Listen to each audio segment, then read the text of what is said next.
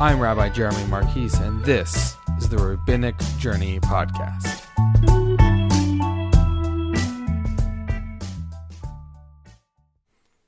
Welcome back to Monday Mishnah. We're in chapter 2, Mishnah 2 of Brachot. I'm really excited that you're here, as per always. This Mishnah is about the 3 paragraphs of the Shema. The first starts with the line that many people know, Shema, and the paragraph, Ve'ahavta, which is all about loving God and God loving us and understanding that relationship. The second paragraph, V'haya'im Shemo'ah, is all about how do we deal with consequences. So this paragraph suggests when you do good, you receive good. When you do bad, you receive bad. There's a lot of theological stuff there we can talk about another day. And the third paragraph, Vayomer, is all about putting on tzitzit, the fringes on the garments, and seeing the mitzvot, being reminded to do the mitzvot. And so the question, the overall discussion that the Mishnah is having is, well, why does one precede the other?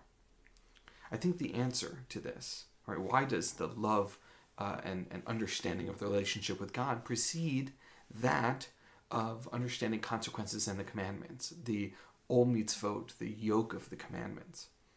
I think that fundamentally this is about understanding the big idea and then the details, right? So in order for us to understand how we engage in the world, we understand why we're doing it, or otherwise we just walk through the world doing whatever it is that we think we're supposed to be doing.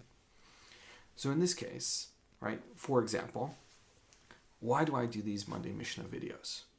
Well, the big picture idea is that I think it's really important for people to have literacy around the Jewish tradition and the rabbinic tradition, and to then have ownership over it. And then this is how it comes out with these videos as well as the other ones that I'm doing. And so the big idea here is, well, what does all of this mean? Why does this matter? How do I make meaning out of my life? And the answer that the rabbis give is a structured tradition in which we understand how to act and why. So when I am engaging in Jewish life that is pursuing justice and giving tzedakah, giving charity, and making the world a better place, it means understanding that every moment counts, that even when I'm eating, I'm saying a blessing and I'm being conscious about what I'm doing. It means that when I'm walking in the evening, I understand what it means for one day to end and another day to begin. And so here, that's the big idea as well. Understanding the relationship with God and what that means for how I act in the world.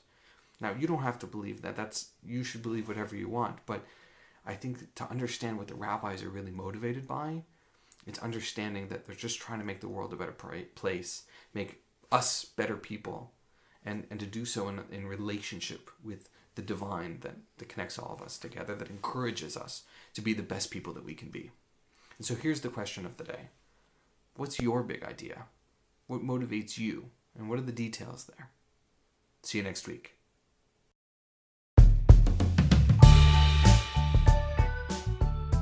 Hey, I just wanted to say thank you for giving me your time and your attention, for listening to the Rabbinic Journey Podcast. It means so much to me. I really, really appreciate it.